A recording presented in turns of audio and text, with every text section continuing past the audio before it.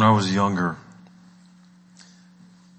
teenage before preteen, maybe one of the coolest things in Christendom was John Jacobs and the Power Team. How many of you have ever heard of or remember John Jacobs and the Power Team? These big, huge guys that would travel around and do school assemblies or appear at rallies or churches. They came to our church in Heath and would do amazing feats of strength. They would rip, the yellow pages in half with their bare hands and break baseball bats and blow up hot water bottles until they popped. But their stick was that it wasn't their strength that was doing all of that. It was their faith in God. So they would say things like, they'd get the whole crowd whipped up and tonight these phone books represent drug addiction, right? And then they'd all start ripping them and you'd all cheer because when they tore them in half, it meant that God was stronger than drug addiction. These 10 blocks of ice that we're about to crush, they represent, Satan's influence over this community, and everybody would go crazy and they would break the ice with their forearms and they'd pray, look up to heaven, smash them. And it was really cool when I was 12. And the problem with all that, among other things, is that there are literally thousands of people in the world, at least, who can do all those things without believing in or praying or even thinking about God at all. I think what they were able to accomplish might have had something to do with the fact that every single one of them could have bench pressed an African bull elephant if they wanted to. That was probably why they were able to do the things they could do. They could have accomplished those things without ever having prayed. Their muscles were why they could do that. The world's strongest man competition every year, or even the CrossFit, tournaments now that they have, prove this all the time. At the end of the day, there's one thing that pleases God. One thing that commends us to Him. One thing that enables us to be forgiven of our sins and to obtain the righteousness that God requires. And it is not the works of our hands. The confusion and the problems come when we mistake the works of our hands for what does please God, faith. When we think that what is pleasing Him is what we do, our effort, our dedication, our commitment, right? We try to mask the fact that we're depending on ourselves for our salvation by calling our effort and our works faith. But it doesn't take faith to work to earn something. It takes work to earn something. The whole world knows that and lives like that, whether it believes in God or not. If you want something, you work for it. But it does take faith to believe that God will keep the word of great salvation He has spoken once and for all in His Son, the Lord Jesus Christ, our Savior, if we just simply believe in Him. If we believe, He will do it all. That message, or for all our rejection of and adjusting and tampering with it, is so simple that we just can't believe it. As human beings, we are trained that if it sounds too good to be true, it probably is. That saying works all across the world until you bump up against the simple gospel. God is fully and finally pleased with us when we believe that He exists and that He keeps His promises. That's it. Let's pray. Father, I ask this morning as we come to Your word again, that You would be with us, that we would remember the promise to us that the choir reminded us of, that Your word proclaims to us this morning. Would You please help me speak in such a way that it's clear? Would You help everyone understand these divine truths? We ask and pray in the name of our Lord Jesus Christ. Amen. And we're in Hebrews chapter 11. This morning I'll begin at verse 1. He says, now faith is the assurance of things hoped for, the conviction of things or evidence of things not seen. Now, one of the things that is extremely important for us to grasp when we read the Bible is that the Bible is telling us the things we need to know. I know that sounds very obvious, but every word of Scripture, in other words, think about this, was inspired by the Holy Spirit as the words that God the Father thought we would need to know. Which, by the way, also means something about what isn't there. God obviously did not think we needed to know the things that are missing. So, beloved, we have to respect the text when we come to it. These are the things that God wants His people to know. And when we come to chapter 11, we learn that God thought believers needed to know, apparently, the description and the definition of faith. Because the author almost introduces faith here as though the people don't know what it is. Like he has to define the word that he just used in 1039. You remember, but we are not of those who shrink back and are destroyed, but of those who have faith and preserve their souls. Now, faith is the assurance of things hoped for, the conviction of things not seen. We are not free to define faith on our own. We are not free to describe what the essence of faith is on our own. That knowledge comes to us from God in the Scriptures. God does that. This faith that if we have it preserves our souls so that we arrive safely in the arms of God is two things. It is assurance and it is conviction. It's the assurance that what we hope for, that we hope we have in Christ is true, and it's the conviction that we will obtain it.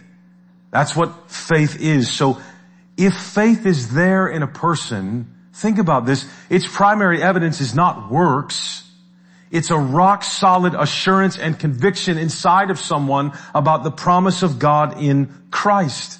I'm sure that what God has promised to me in Christ for my salvation is true, and I am convinced that He will keep that promise to me even though I cannot see it. So faith is the assurance and conviction of something specific that I cannot see. Remember 2:8 and 9 earlier in Hebrews. At present, we do not yet see everything in subjection to Him, but we see Him. And you think, no, we don't. We don't see everything in subjection to Jesus, nor do we physically see Jesus with our eyes. So what does He mean? How do we see Him? Where do we see Jesus? We see Him through our assurance and conviction that He is precisely where God has placed Him, at His right hand, where, as we found throughout Hebrews, He is interceding as a sufficient, saving, eternal, indestructible high priest for us. These are things that we see by faith. Faith is the assurance and conviction that what is not visible is real. The assurance and conviction of God's promise in my heart sees what is not visible. All right, look at verse 2. For by it, the people of old received their commendation. So he frames verse 2 as the grounds for verse 1. That's why it starts with the word for. So in other words, he's saying, we know that faith is the assurance of things hoped for and the conviction of things not seen, because by it, by faith, the people of old received their commendation. Whatever faith is, then, it works. It obtains what it hopes for and is convinced is true even though it doesn't see it, because none of them did, the people of old. Chapter 11 will go on to show precisely that with numerous examples, but the important thing to note immediately in the front part of this text is that faith obtains commendation from God. All right? Through faith, as the text defines it, God accepts us, which means at the very least, we better be really sure then about what faith is. The definition that God gives it, because as the text will show, having this faith is the only way to please Him. It's impossible to please Him without it, no matter what else you would have. So this is of massive importance. Having this faith is the only way to please Him, to be commended by Him. Faith is related exclusively here to what commends us to God. Faith is not a mysterious force that we use to get things as we go throughout our lives. It is not for the purpose of gaining things on earth. It is for, as we will see, the expressed purpose of drawing near to God. So the author begins to describe what faith does to us, so to speak. Look at verse 3. By faith we understand that the universe was created by the word of God, so that what is seen was not made out of things that are visible. Faith is God's means of helping us understand certain realities that are not visible to the naked eye. Faith is how God enables us to see what is actually true and real. Faith is how God unplugs us from the false ideologies and notions of truth in this world and plugs us back in to what reality actually is. And the first world-changing thing about faith that God wants us to know is that we believe in Him in the first place because of His life-creating word. That's what's going on here. Listen to the verse again. By faith we understand that the universe was created by the word of God, so that what is seen was not made out of things that are visible. That's a principle that faith helps us understand. All that exists was not made out of things that are visible. They were made by the word of God. That's the foundation of faith, period. That the God who is brings things that previously did not exist into existence exclusively by His word, not by working with things that were already there. There was nothing when God created everything. He spoke it into existence. In fact, the point of the verse, that's why you see "so that" in the middle of it, is to tell us the reason the universe was created by the word of God and without using any raw materials is that we would know.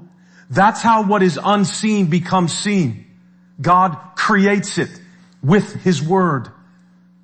Immediately after defining faith as the assurance and conviction of what is not seen, He tells us that the reason God created the universe by His word was so that we would understand what faith is.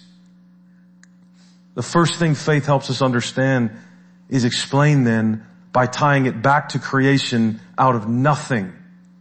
Right? It is by faith we understand the most fundamental of all Christian truth. God is the creator of the universe, and He needed no raw materials to do it.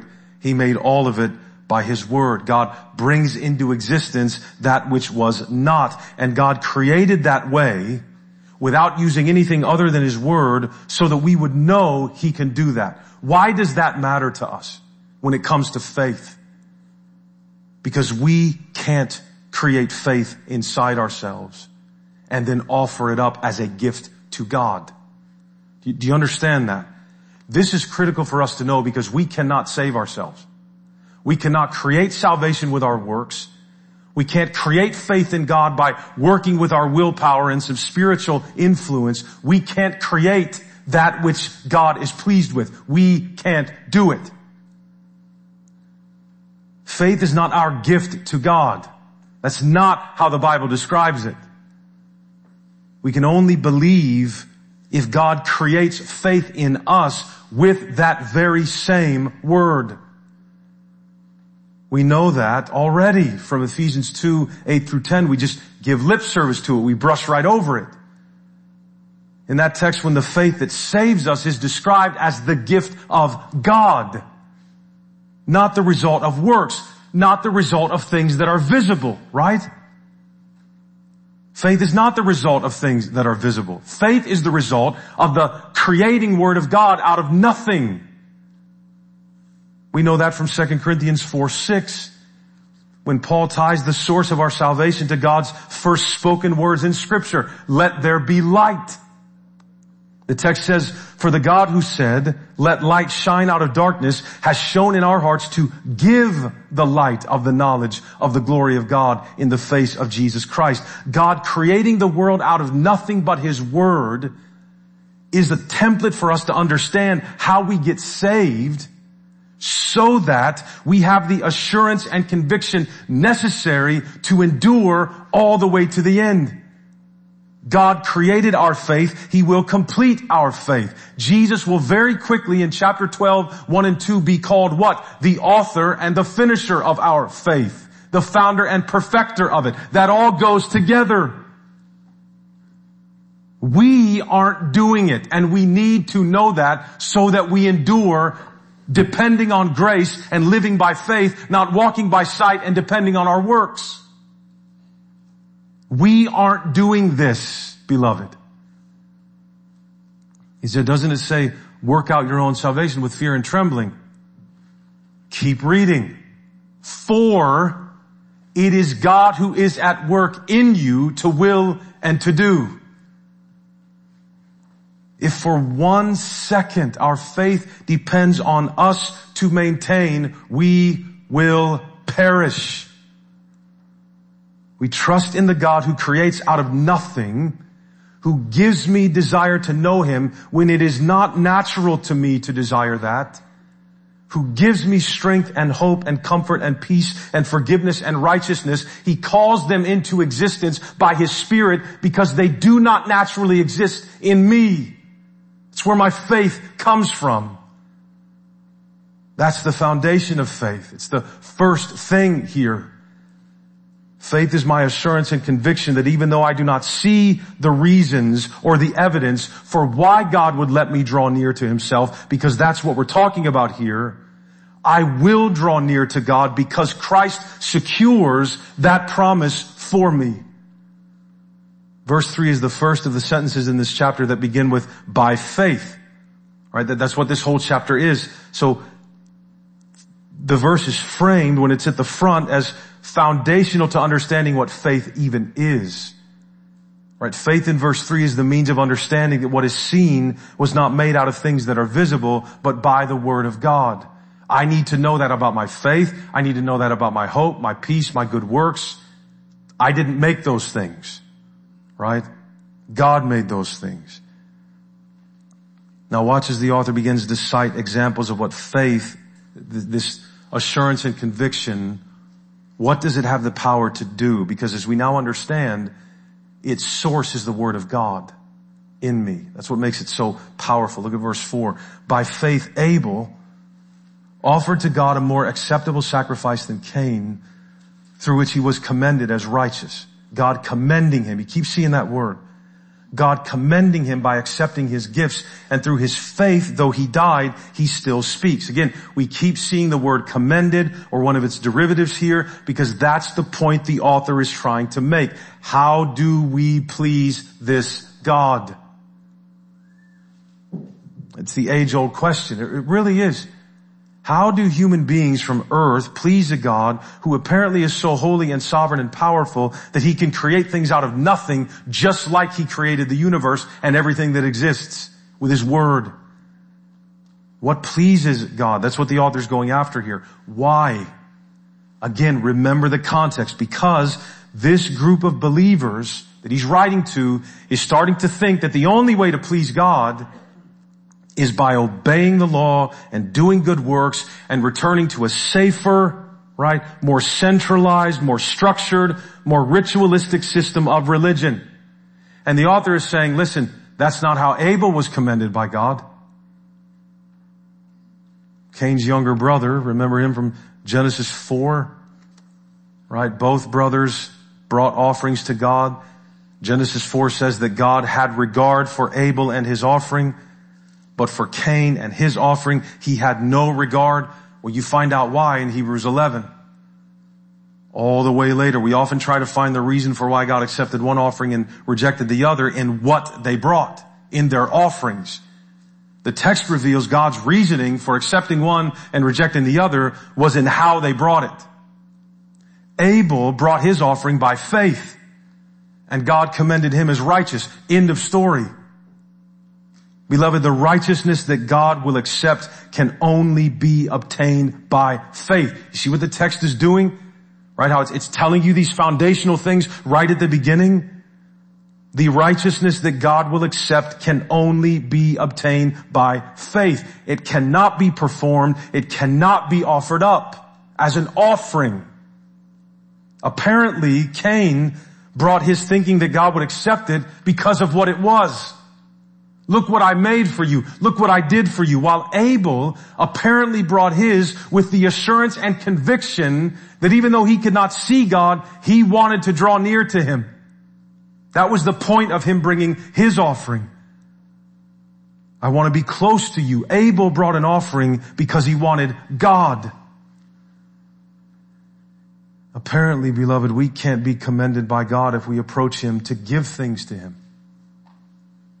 You ever thought about that? I mean, our whole Christian life is defined by what we can give to him. What have we learned? Think about this for a minute. And we've used this word this morning. This is not an insult to anybody, because I do it. I do it by nature. Okay? But think about this for a second. What do we call this? Service. What are we doing?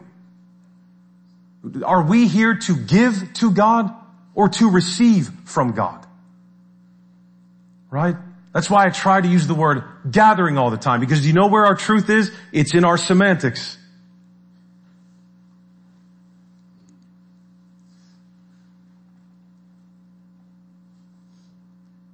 It's earth-shattering. I don't mean my theory is earth-shattering. I mean the text is earth-shattering because of what it's saying. It goes against most of the notions we have about service because we don't listen. We don't listen to Jesus. He said the Son of Man did not come to be served, but to serve and to give his life as a ransom for many. Let me serve you. No. Right? I didn't come for your offerings. I came to offer myself up. It's not just semantics.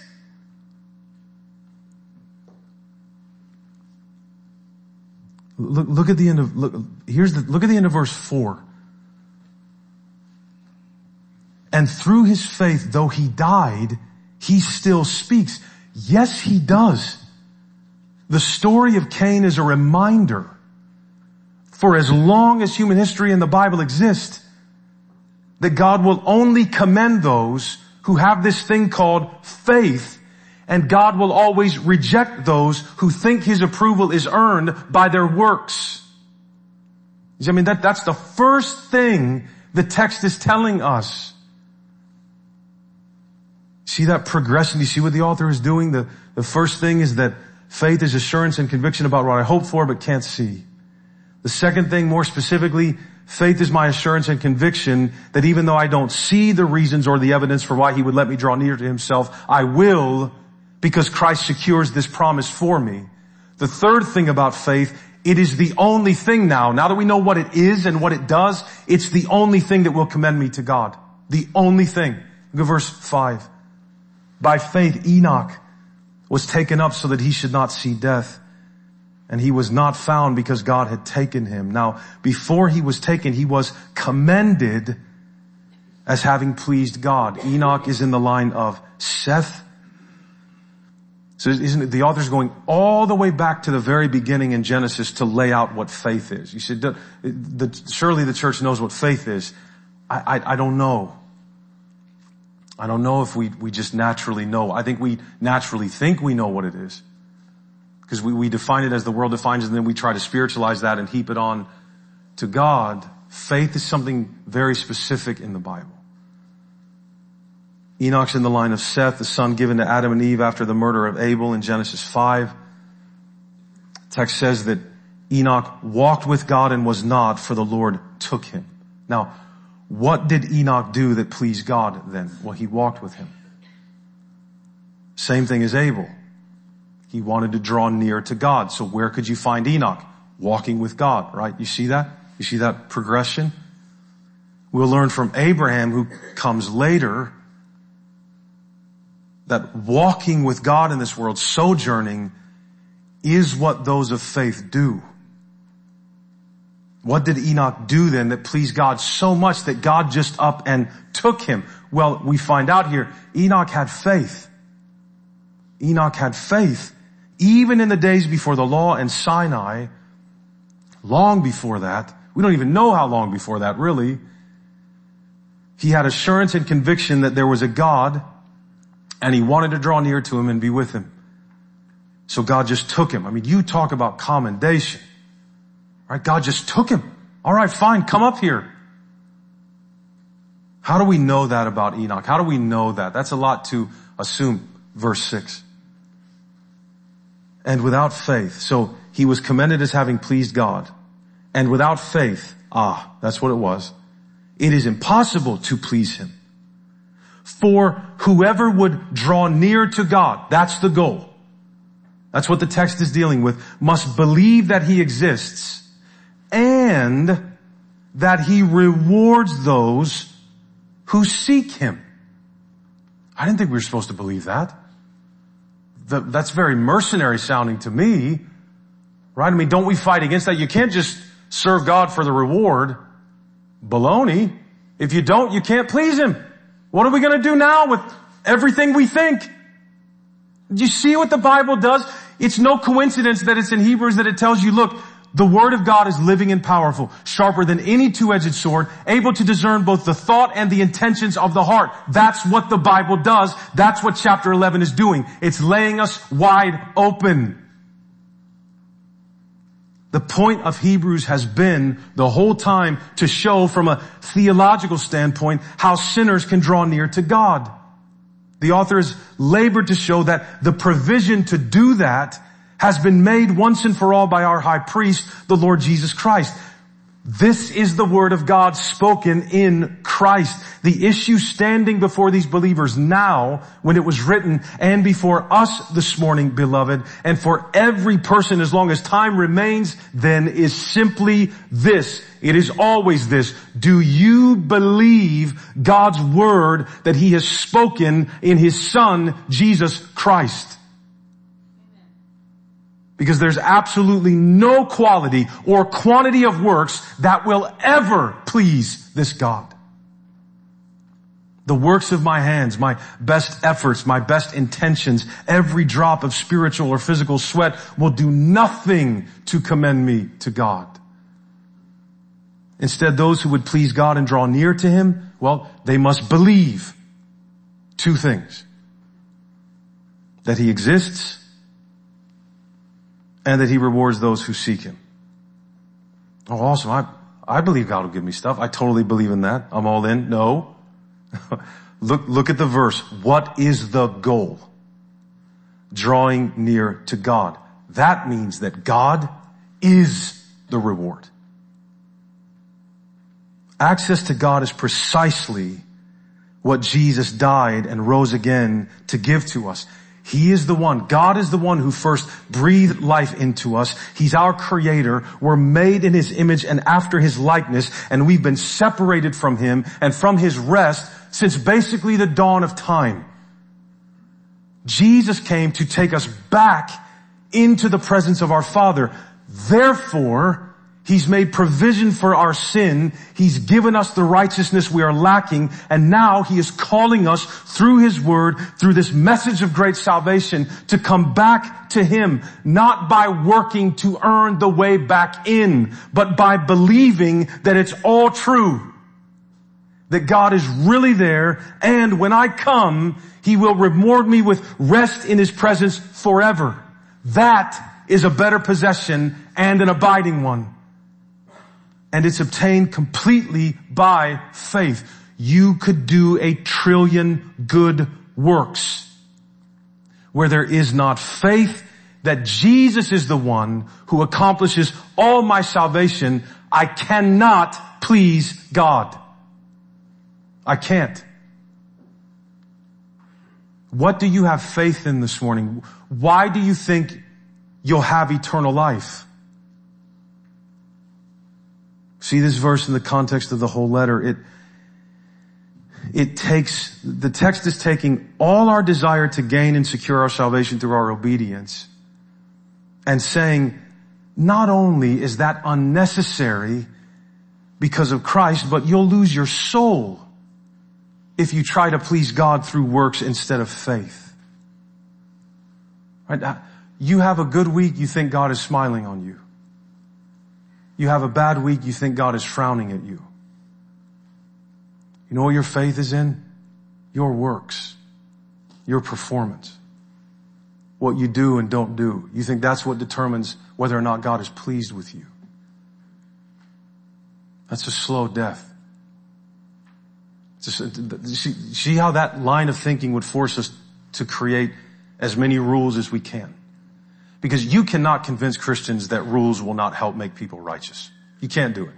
I would waste my time if for the next 20 minutes I tried to give you the reasons why. The more rules you heap on, the less likely it is it results in belief in the gospel. But call me nuts, right? I'm just trying to set you free.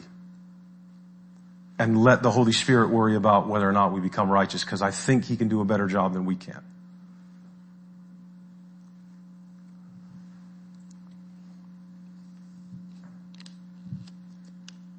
God is not pleased by what we do for Him. He is pleased, finally, forever, when we throw all our confidence in that away to believe in the power and sufficiency of what Jesus has done for us. Why do you hammer this every Sunday? For one thing, the text does, and the goal is to preach the text, the Word of God, not the weekly moving impulses I get on my heart. Secondly, much more importantly, when we tire of hearing this message, according to Hebrews 2:1-3, where this letter started, that's the evidence that we desperately need to hear it again. Beloved, our flesh is lying to us all the time. It's lying to you right now, I guarantee it. The flesh is lying to me right now. We want to try to please God and get close to Him by working for Him. That's the way we approach all our earthly relationships, isn't it? Right? You try to perform so people will love you. You try to hide who you are so people will love you and also not know you, because if they know you, how could they possibly love you, right? You see, God sees everything that you are, the worst you. The worst you is the one Jesus died for, not the one you've cleaned up.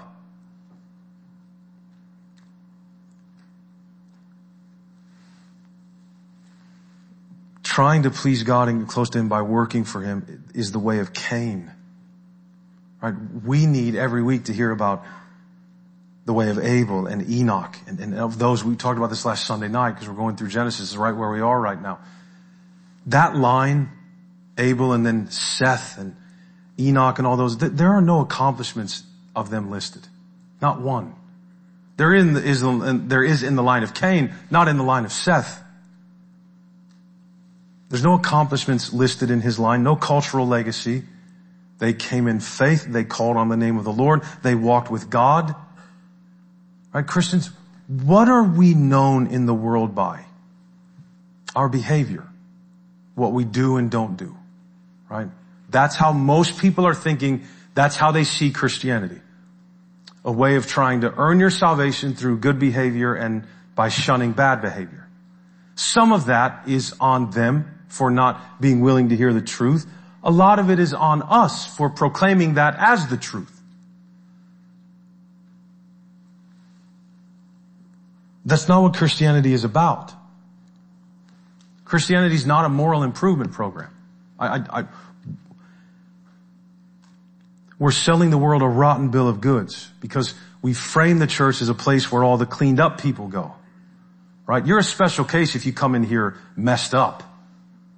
Right? You're different. The church, it's hard for the church to accept people that don't have it all together like they do. That's hard for the church to do.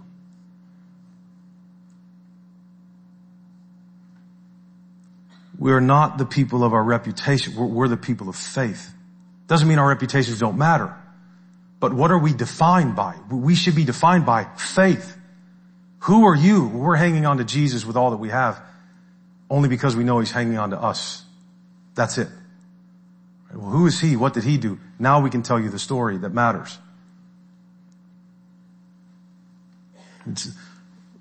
What do they do? What are they all about? Wouldn't it be great if the running opinion of what the church was is, well, they believe God. They believe that there's a God, that and they try to walk with Him or something. They believe that Jesus is God's Son who forgives them of all their sin and makes them right with God again because of the cross. And they believe apparently that He rose from the dead or something and saves you if you just believe in Him. You don't have to do anything.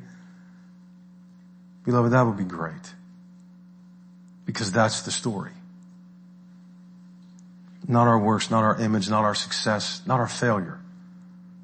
Only Jesus. But I mean, is that really what the world sees us as. I think the world sees us mainly. Don't get upset here, alright? I just think it's mainly, they don't drink and I think they're all Republicans. Right? I mean, that's basically what it is. That's not a statement about any of those things. Okay? That's not what the sermon's about today. But I'm telling you, as you listen to the world, you listen to the media and culture and you talk to people, I mean, that's why when we're around unbelievers, like there's some crazy class, I hate it when people, this is gonna sound really weird. Let me rephrase that. I strongly dislike it when people find out in a setting with strangers that I'm a pastor. Because you know what? Everything changes. I'm not ashamed of being a pastor. That's not what I mean. What I mean is this. Cuss word, drink, cuss word. What do? I'm a pastor. Oh man, I'm sorry. No. Right? Why do they think that? I think the part of it is probably the inherent sense of guilt that we all have. And we see, I understand that culturally, the pastor's kind of, not so much today, but there was a time where he was kind of a holy man. I understand that. I'm not really knocking that. I'm saying that what is the thinking that my presence means like you can't do those things? Why would they think that? Because they attach moral virtue to closeness to God. They're not the same thing. In fact, listen, we give this lip service so badly. Some of the most moral men that ever existed hated our Savior. Why do we try through our rules and all these mystifications that we have to be like them? What are we doing? They hated our Lord. They conspired against Him. They nailed Him to a tree. Why do we want to be like them? Where was Jesus when He was here? It's not just a nice concept for books and our imaginations. Where was He when He was here? He was not with them and they hated Him for it. Because He hadn't come to cure those who weren't sick. Which is not saying there are people in the world that aren't sick. There's a difference between people that know they need Jesus and that think they don't. And Jesus will always be found around the ones that think they don't. Where will the church be found? Because we're His body. Are we where the head is?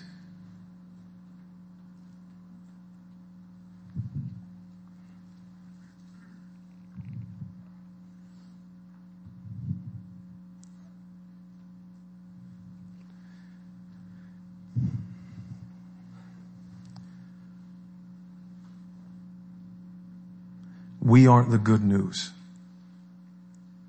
Jesus is the good news. The gospel is the good news. Listen to the text. Listen to what God is trying to say to us, to His people this morning. Look at verse 7. We'll close in verse 7. By faith, Noah, being warned by God concerning events as yet unseen. So again, faith is always linked to what is not seen, not what is visible.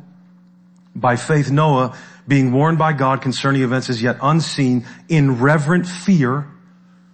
So, look at that real quick. Simple faith leads to the reverent fear of God. Not rules, not works. By faith, Noah, being warned by God concerning events as yet unseen, in reverent fear, constructed an ark for the saving of his household. By this he condemned the world. That is, divided the world into two categories. Those who have faith that God exists and that He rewards those who seek Him and those who don't. By this he condemned the world and became an heir of the righteousness that comes by faith.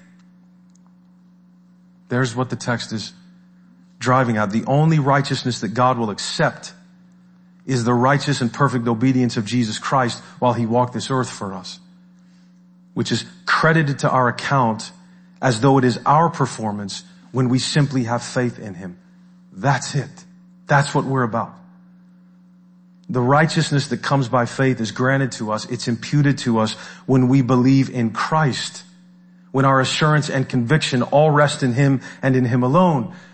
Jesus hadn't died yet when Noah built the ark. Right. Exactly.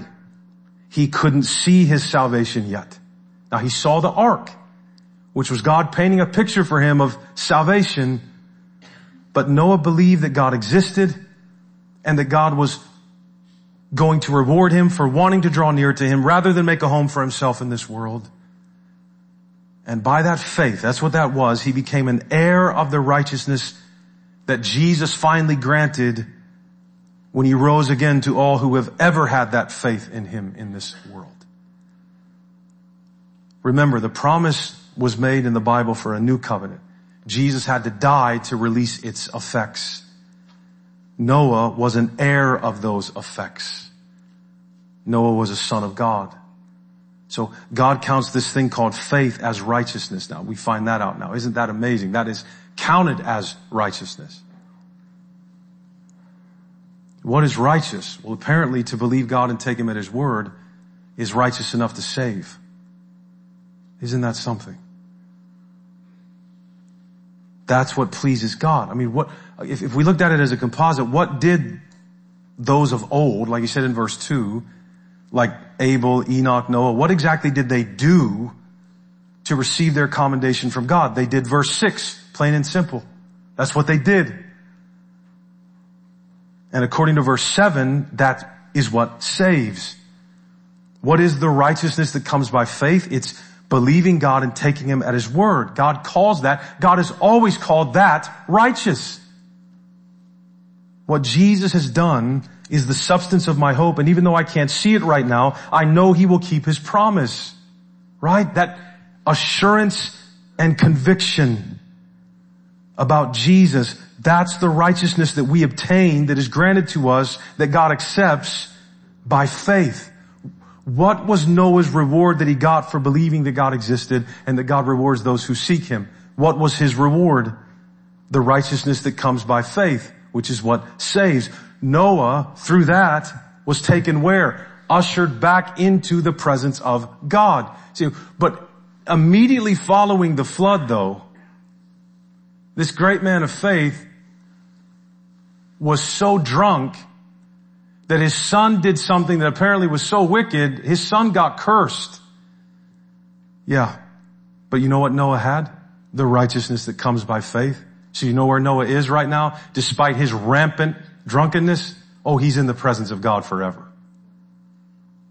That's the story of the Bible. Scoundrels who have this thing called faith that God makes his own children. That should be the title of my biography, if you ever write it. Don't. Do something else with your time. But that would be about right. Right? It's just the Bible is just beautiful. Noah became an heir of what Christ would grant to all who have faith in God. That's the text. What pleases God when we believe that he exists, and to be specific, grants eternal salvation to those who seek him. God is fully and finally pleased with us, fully and finally pleased with us. Struggling husband, struggling dad, struggling mom, struggling wife, struggling minor, struggling financial service provider, struggling student, struggling child, struggling widow, struggling widower, and every single one that I have missed. God is fully and finally pleased with you when you believe that he exists and that he keeps his promises. How in the world can drawing near to God be so simple of a thing to do? Right? I mean, come on. It's God. Right? We would get nervous, very nervous, to meet the President of the United States, even if we didn't like him. Right? It would be very nerve-wracking of a thing to stand in the presence of the President of the United States. How can it be that the God who creates out of nothing says, you believe that I'm here and you believe that I keep my word? You're my child and I'm proud to call you my own forever. How can it be that that's all he requires? Faith in his Son to be our Savior, to forgive us of all of our sins, to give us all his righteousness. How can that be? Because God is big enough to not need anything else. The fact that God accepts faith alone is a statement about how self-sufficient God is as a Savior. Have you ever thought about that? He doesn't need anything from you to save you. Why? What can we give to Him? He's God. He literally, look, there was nothing. And He spoke and it was there. What are we gonna give Him? My goodness. Lord, I have had a really decent 3 or 4 days of not succumbing to my worst temptations. Here, let's put it on a fire and offer it up to you. Thanks. Right? I can look to my right and see my Son. Right? God is so much different than a big, grumpy, hard to satisfy tyrant who rules over what He has made with a resentful iron fist. Every image we've ever had in our heads of the perfect Father, He is that times 1,000,000 exponentially. He made us. And He's made all the provision necessary to bring us back to Him and His rest, even though we're rebels to our core. He makes things out of nothing. He doesn't need our good behavior or our best intentions. He doesn't need anything from us to justify and accept us. The gospel is not God demanding that we do our part to make it right. That's not what the gospel is, and that's not what your life is after He's granted you salvation. God doesn't say to you what Captain said to the soldiers in Saving Private Ryan when he was dying, earn this. It's a beautiful movie and a beautiful concept in war, but that's not Jesus talking to you, dying and rising from the dead. Jesus is not saying, now listen, you earn this every day. Jesus is saying, I earned it. Live in it.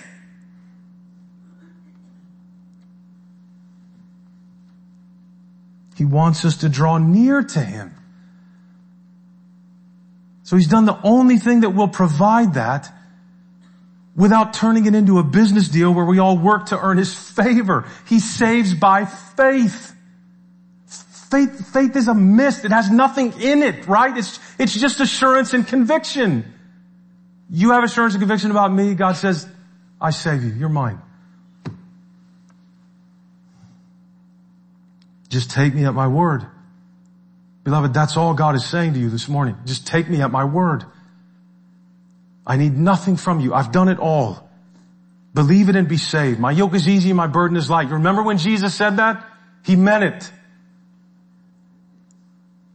Faith is to get you and I back home. It's not a mysterious force that helps me get all the things I'd want, whether or not I ever knew Jesus. It's not like, oh, now that I'm a Christian, I have God to help me get all this stuff that I'd want whether I knew Him or not. No. Faith isn't getting all the evidence for something and then moving. We have so much Christianese when it comes to faith. We all wait for open doors, right? You know, I wanted to see the path laid out in front of me so I knew where to go, and I wanted to see this and see that. I wanted to see the open door. Yeah, that's not faith.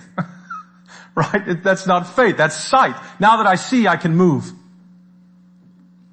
No, faith is, I can't see, but I can see you. And I know you love me. So I'll take this step, right? Faith is moving without the evidence, not getting all the evidence and then moving. So walk with God. Walk with God and your steps will always be secure.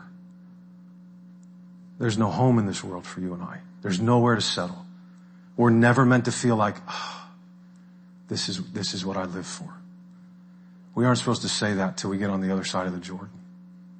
Don't say it here. Don't say it here. Faith is not for surviving the world. Faith is for pleasing God. Faith is not to survive the world that God is going to destroy no matter how much we do to clean it up. Faith is for pleasing God. So what He's arguing for here precisely is that they would believe what He's been telling them. That's all that He's really saying, that they can draw near to God now, and faith is how that's done. Assurance and conviction that what He's told them is true is how they draw near to God. Right? Not by working, not by doing, assurance and conviction that what he's told them about Jesus is true. That's how they draw near to God. And it's still how we draw near to God. So this morning we close with this. Do you want to please God? Do you want to do that? Then believe that he exists and that he grants the reward of eternal salvation in his presence to all who seek him in this world. That's it. If you don't know him at all, you've never walked with him, today's the day. This is the moment. Forgive me of all my sins, Lord Jesus. I believe in you, that you died and rose from the dead for me. Take me as I am. Save me. Keep me. I believe in you. Beloved, it's done. And it's the same for every Christian in this room this morning. As you will, Lord, and as you know, have mercy on me. All right? The front will be open. If any of you need to come and pray for any reason, or if you want to join our church, if you've believed on Jesus and desire to be baptized, to show a picture of what he's done for you, we can talk about that too. All right? The front will be open. Let's pray and then we'll sing and be dismissed. Father, we thank you for the time that you've given us this morning. Lord, I thank you for your word. It is perfect in every way, and I ask that you would give us the grace to believe every sentence of it. I ask and pray in the name of our Lord Jesus Christ. Amen.